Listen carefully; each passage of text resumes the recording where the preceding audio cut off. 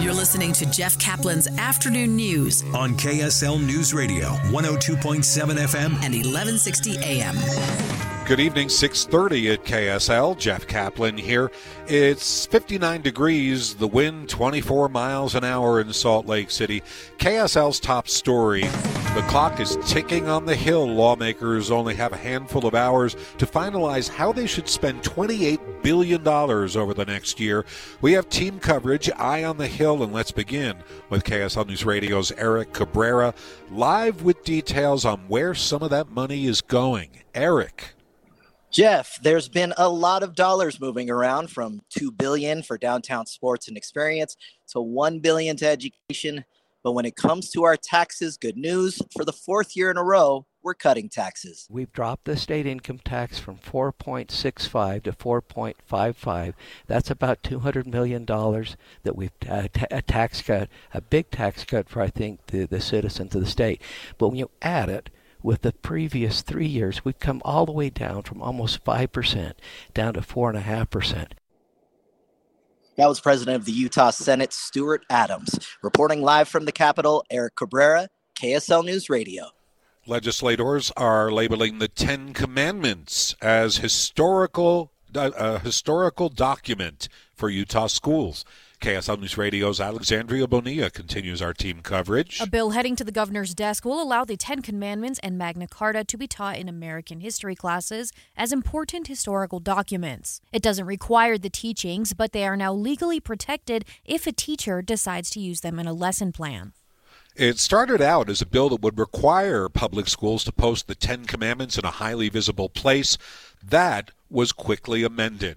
One of the biggest bills ever designed to help the Great Salt Lake is now on its way to the governor's desk. Representative Casey Snyder's bill looks for balance while also putting limits on mineral extraction companies on the Great Salt Lake who, under the current law, have unlimited access to its waters. Every drop is available for depletion and appropriation for mineral extraction. The companies in reality use about 8% of the lake's water every year to harvest important minerals, but also contribute millions of dollars to the state economy. While the bill updates how much they have to pay the state, they also get a huge discount if they find ways to not use any water. Most of all, Snyder says it puts them and everyone under the same set of rules. It is important that we take a step now, look to the future, rather than continue to do things as they have always been done. Adam Small, KSL News Radio.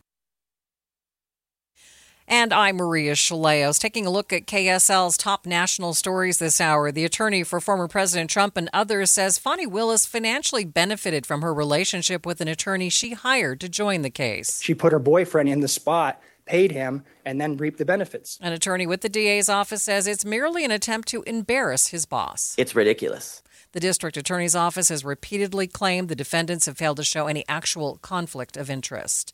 A New York man has been sentenced to 25 years to life for shooting and killing a woman who mistakenly pulled into his driveway. District Attorney Anthony Jordan says 66-year-old Kevin Monahan deserved the maximum sentence. It was the act of an angry, selfish male who had no regard for the life of other people. Kaylin Gillis was shot and killed last April. She and a group of teens pulled into Monahan's driveway while looking for a party.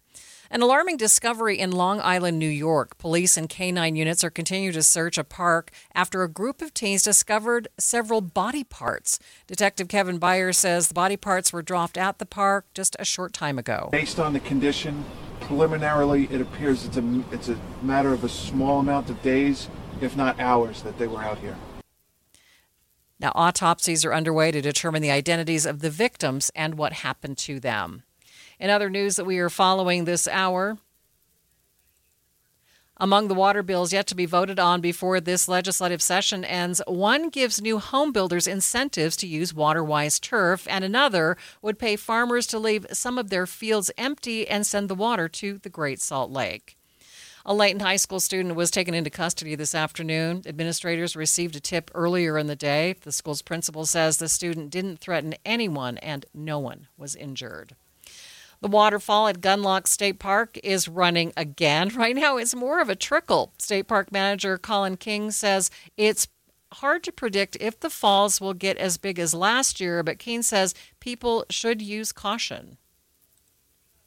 and these rocks are wet around it. So we had a handful of accidents last year. So we just use precaution as you're going around, keep children and dogs, everybody close. Visitors can check the park's website and social media for updates on those falls.